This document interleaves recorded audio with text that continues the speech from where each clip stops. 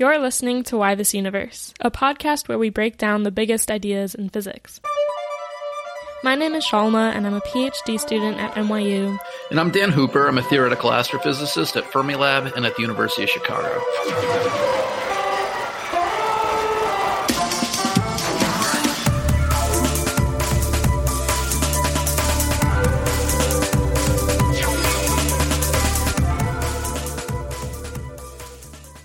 So if you've ever taken a basic geometry class, say in high school or even middle school or elementary school, you may have learned these indisputable facts. The angles of a triangle add up to 180 degrees, for example. Or the circumference of a circle is equal to 2 times pi times the radius of the circle. Or parallel lines never meet.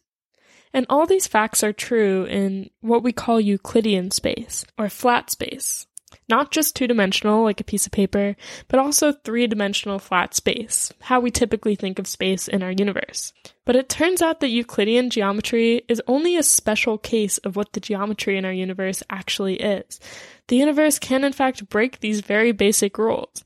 And in this episode, we'll talk about how this new understanding of geometry lets us see the universe in a whole new way, and how Einstein used it to devise his theory of gravity. So let's talk some more about Euclidean geometry so that you can get a sense for how ingrained these ideas are in our ideas about space. They almost feel obvious to us. So Euclidean geometry is named after this guy, Euclid of Alexandria. It was a 3rd century BCE mathematician and philosopher. He wrote this book called Elements. And this is like the home run of book writing, because not only was it like a bestseller, but it remained a bestseller for 2,000 years plus. It was the book. If you had one book on geometry on your shelf, if you were a serious mathematician, it was probably Euclid's Elements until, I don't know, like the late 19th century. This was everything you needed to know about geometry. Euclid wrote down, 2,300 years ago. And it looks a lot like the kind of geometry, you and I probably learned about in high school. Euclidean geometry is an axiomatic system. What I mean by that is Euclid starts with a series of things he just asserts to be true. He just says, these are true, and from these things, I'm going to derive other things that are true. I'm going to prove other things. But those things you prove are only true if those axioms are true. So everything relies on the axioms. These axioms are things like, if you take any 2 points, you can connect them by a straight line. Or all right angles are equal to other right angles. These sound pretty uncontroversial. The 5th one, the most interesting one, is that for any straight line, there's exactly one straight line that's parallel to it that passes through any given point in space. So for that 2,000-year plus history, everyone seemed to agree with Euclid that this had to be the way the world was. Mathematicians and philosophers just looked at these axioms and said, well, how could they not be true? They're just obviously true. They're intuitively true. The great philosopher Immanuel Kant went as far to say that Euclidean geometry was the only kind of geometry that, I don't know if he said that it could exist, but at least the only one that the human mind was set up to conceptualize. And, that's a pretty bold statement. And of course, it wasn't just mathematicians, but physicists too. Isaac Newton and the other physicists in the classical era all built their systems upon Euclidean geometry. As far as I'm aware, nobody in that era was thinking about how to do physics in any other system of geometry than the one envisioned by Euclid. So you could also just think of Euclidean space as being flat space. For example, a flat piece of paper is an example of a two-dimensional Euclidean space. You can draw 2 perpendicular lines, say the x and the y directions, if you're used to thinking about that. But if you think about the surface of a sphere, for example, that's a two-dimensional curved space, and so it won't follow the same rules of geometry that we mentioned before. For example, if you draw a triangle on the surface of a sphere, the angles of the triangle will add up to more than 180 degrees. Like, let's say I take the surface of a sphere, and I'm going to draw a triangle. I have to pick 3 places on that sphere to make my triangle. So I pick 2 places on the equator, and then I pick a 3rd location on the North Pole. I draw my three straight lines. The ones on the equator, those two vertices are 90 degrees each. That's because they're perpendicular. There's lines of latitude and longitude. And then the one at the North Pole, well, it's more than 0. So I add up those three angles and I get more than 180 degrees. That's because the surface of a sphere is a positively curved space. It's non-Euclidean. Now, it's really hard to picture that in 3 dimensions. But in a 3-dimensional non-Euclidean space, if I take 3 points in space and I draw straight lines, those lines curve. So it's kind of a counterintuitive thing, but what it means to be a straight line is a different thing in a non-Euclidean space than you might currently be imagining. So like Dan said, this kind of non-Euclidean geometry isn't too hard to think about in 2 dimensions if you take examples like latitude and longitude lines on the Earth. And these kinds of examples have been studied for a long time. But it's when we start to think about non-Euclidean space in more than 2 dimensions where things get more abstract and confusing. So certainly like cartographers and things had a lot of reason to figure out how to do geometry on the surface of a sphere. Like that's definitely something that people were doing. But I don't think it was until the 19th century that people started to try to do this in 3 dimensions. So here I have in mind, like there were a bunch of mathematicians that contributed to this, but like one of the most famous is Bernard Riemann. He was a German mathematician in this time.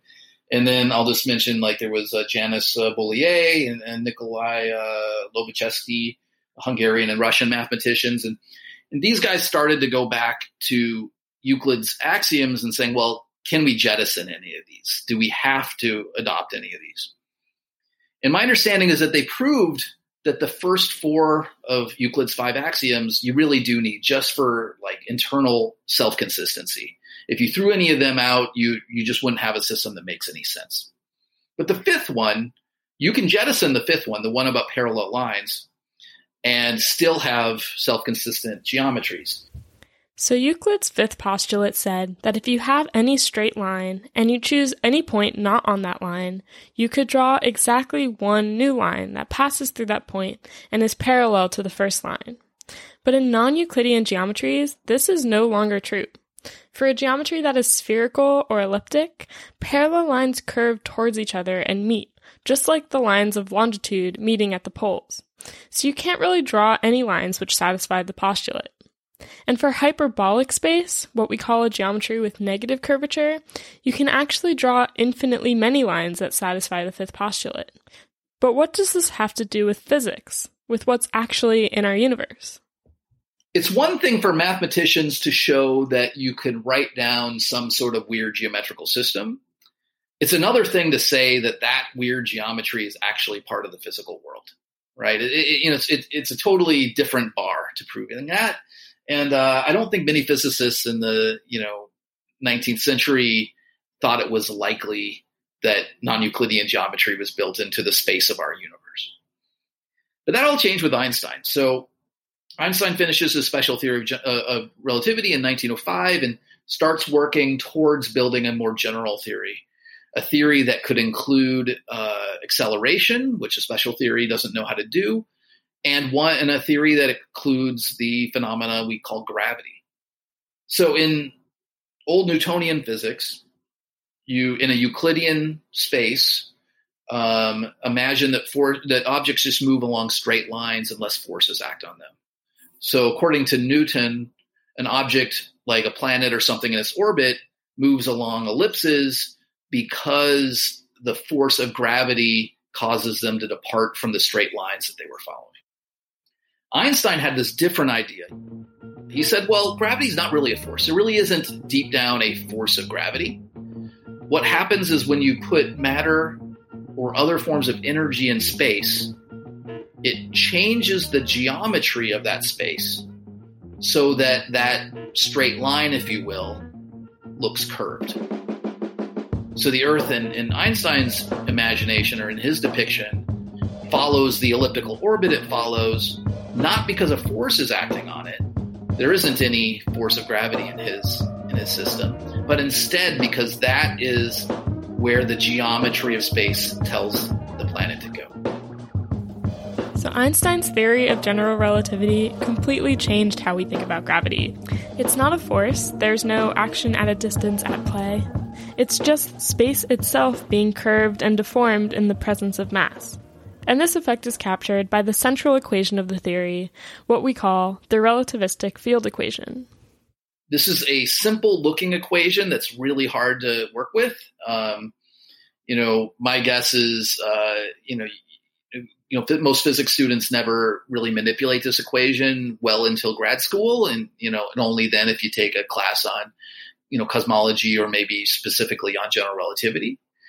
What it really does is it relates the distribution of energy and matter in space to the geometry of that space, or space-time, if I want to be more precise. So the geometry is uniquely determined by the energy and matter that's present, and vice versa. They're kind of directly coupled to one another. Now, in practice, it's really hard to manipulate this equation. It's a whole bunch of these things called tensors, and it's a bunch of nonlinear behavior. There's a reason why you don't learn about it in intro physics classes. But the idea is fairly simple and profound. That this idea that if you know where the matter and energy is, you can work out what the geometry of that surrounding space must be. The reason why physicists treat general relativity as truth in a certain sense today, at least provisional truth, isn't that we think Einstein's so smart or that it's so theoretically attractive or anything like this. It's really just because it works.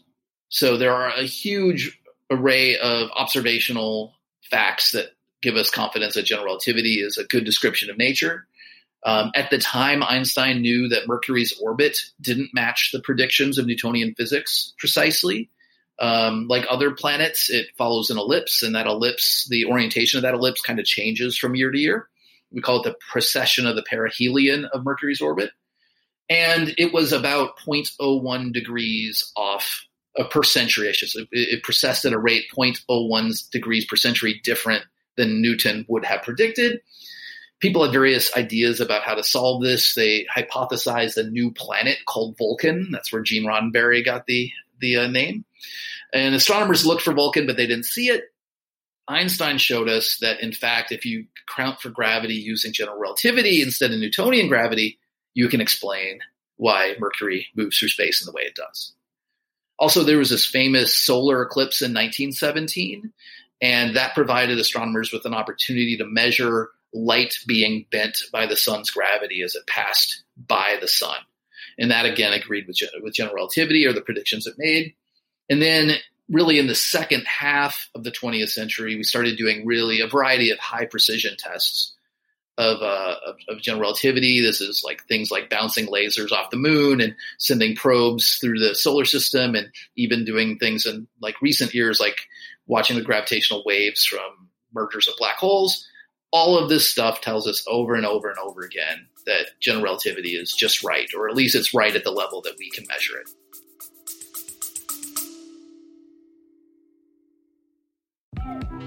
Hi, and welcome to Hiss and Tell, a cat podcast where we delve deep into the fascinating world of feline behavior with your host, me, Christina Wilson, a professional animal behaviorist. Each episode features insightful discussions with leading veterinarians, dedicated researchers and scientists, experts in cat behavior and training, and so much more. Join me as we decode the complexities of pet loss, unravel the mysteries of feline health and behavior, and discover the latest research findings. I'll meet you at Hiss and Tell. For example, and you might have heard this before, without general relativity, forget about having an accurate GPS or Google Maps. If you didn't account for the effects of general relativity in trying to use the information that their network of GPS satellites collects, it just wouldn't work at all. It would give you wildly wrong locations on the Earth's surface. Anything that's that precise has to take into account the effects of gravity at different locations and the curvature of space and time around the Earth's gravity. Yeah. Yeah, I guess we take for granted how precise GPS really has to be. Like, it can really tell you like exactly where on your block you are. But like at the same time, like we can go to the moon without general relativity, right? Yeah. I mean, I'm not sure, but I think the whole Apollo program was pretty safe using Newtonian physics. I fact-checked that, and it's true. Your phone uses more modern physics than the Apollo missions did to get to the moon. But let's go back to Einstein, and let's jump to the year 1917. And in 1917, Einstein decides to apply the same equations to a more bold endeavor. He's going to apply it to the entirety of the universe. Now, as far as I know, like, this is not something physicists go around doing very often. You know, when people wrote down the equations of electricity and magnetism, they didn't wonder about the currents of the whole universe, or when, you know, et cetera, et cetera, et cetera. Like, I think it really speaks to Einstein and the grandiosity of his thinking that this would be one of the first things he would try to do. So like I said before, these equations are really hard to manipulate. So he had to make some simplifying assumptions. In particular, he assumed that most of the energy in the universe is made up of matter, and that matter is distributed in a homogeneous and isotropic way throughout the universe, basically assuming there's the same amount on average matter everywhere. So this isn't a perfect assumption, of course. There are stars and planets and things that are big clumps of matter, and then there are other places that are big voids. But on cosmological scales, it turns out to be a pretty good assumption. If you take some billion light year cube or something and ask how much matter there is in that and compare it to some other billion light year size cube, you'll find it's about the same. So it turns out that, you know, modern astronomers and cosmologists would confirm that Einstein's assumption was a pretty solid one. But in a sense, Einstein got lucky in that respect. So from those assumptions, you could take the gravitational field equations and derive from them something we call the Friedmann equations. And those describe for a amount of matter, a certain density in the universe, how the universe's geometry should be, and how it should evolve, how space should change with time. If you just look at these equations for the first time and you don't have any prejudices or any ideas, any preconceived notions about what the right answer should look like, you very quickly learn that space should change. It should expand or contract. But Einstein hated that idea. For some reason, I still don't really understand what it is. But when Einstein looked at this conclusion, he said, no. Like, he wants the universe to be eternal. He just thinks it's common sense that the universe isn't changing. And plus, you know, in his defense, if, you know, you asked astronomers, is there any evidence that the universe is changing? They'd say, no, it seems to be the same that it's always been. Yeah, I wonder if it's like, if it wasn't even like a physical intuition thing, but almost a thing that like stressed him out. I've talked to people who like have real existential anxiety about the idea that there was like a beginning or that there will be an end to the universe. So it could have just been like that kind of anxiety for him. Yeah, I mean, there are all sorts of examples of people like feeling overwhelmed with sense of dread or whatever about the universe ending one day. No matter how many billions, trillions, or quadrillions of years from now you're talking about, it doesn't seem to matter. You know, the idea that time would be finite is upsetting to some people, I guess. Right. Yeah, it's funny. I've never felt that kind of deep existential dread about it. I also like. Frankly, I'm way more relaxed at the idea of a finite timeline. It's something that goes on forever. That's much more upsetting to me. I'm much more comfortable with a universe bounded in time. But Einstein seems not to have been. He just, you know, couldn't wrap his head around that. I couldn't accept that very easily. At least not at this stage in time. So he goes back to his field equations and adds a whole new piece to them to avoid this conclusion that the universe should be changing. This piece we call the cosmological term. Sometimes people call it's the cosmological constant. Technically, the cosmological term is a term in the equations that's proportional to the cosmological constant. And what this term corresponds to is he's basically postulating that a given volume of space, any given volume of space, any point in time or any point in space will have a certain amount of energy inherently built into it. So if I take a cubic meter of space and I take all the atoms out, I take all the photons out, I totally empty it as much as I can, there'll still be a certain amount of energy in that. That's what the cosmological constant or cosmological term does. And when you include this, if you set it to a very precise value, Einstein showed that you can find a static solution. The static solution got to be known by other physicists around the time as Einstein's world. And I kind of think they might have been making fun of Einstein a little bit with this, but I'm not sure. Sounds like it. So let me describe the solution that Einstein came up with. So first of all, it's not expanding or contracting. It just, the size and shape of the universe stays the same indefinitely into the future and past. The space is uniformly positively curved. So if I take any 3 points in space and draw straight lines between them, that triangle will have angles that add up to more than 180 degrees. Right, or in other words, like the universe is like a giant sphere. Yes, it's a three-dimensional sphere. Whereas a normal sphere is a two-dimensional surface, this is a three-dimensional analogy to that, analog to that. Also, like if you follow, just like on the surface of the sphere, if you follow parallel lines, they converge, just like two parallel lines at the equator meet at the North Pole, that sort of thing. So yeah, it's definitely a non-Euclidean geometry that's built into Einstein's world. Also, just like the surface of a sphere has a finite area, Einstein's world had a finite volume. But it doesn't have any boundaries. It's not like it ends somewhere. It's just that if you go far enough in one direction, you'll eventually come out the other side of the universe. It kind of wraps around on itself in all directions. Just like if I walk west far enough, I will come out the east side of the globe. Same idea, but in 3 dimensions again. Turns out that it's about a 10 to the 22 mile trip around Einstein's world, so don't expect to get there anytime soon. And Einstein published this. This was the first real paper in cosmology in the history of physics, as far as I'm concerned. But there was a pretty big problem with it. So shortly after, Alexander Friedman, a Russian physicist, named the Friedman equations are named after him, showed that Einstein's world just wasn't a stable configuration. Now, remember before I said that one of the assumptions Einstein made was that the universe was homogeneous. So there's the same amount of stuff everywhere. If that assumption is even slightly untrue, Einstein's world will begin to fall apart. The places that are a little more dense than others will start to contract, and the places that are less dense than others will start to expand. And if you wait a long enough amount of time, you don't have anything like a stable configuration at all. You have expanding patches of space and contracting regions of space. And it just brings us back to this, big overarching conclusion that if you take Einstein's theory seriously, and we have every reason to, then space has to change. The size, shape, geometry, whatever of space has to evolve as time progresses. And just a few years later, Edwin Hubble and Milton Humason actually observed for the first time that our universe is expanding.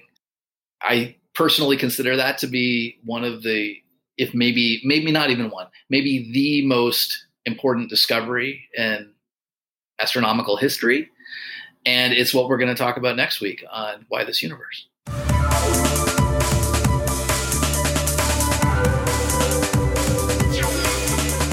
This episode was produced and edited by me, Shalma Wegsman. Research and writing is done by Dan Hooper and I.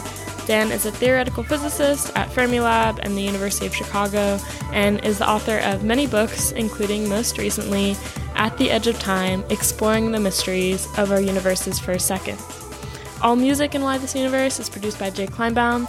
Thank you so much for your support and for listening, and we hope you tune in next time to Why This Universe.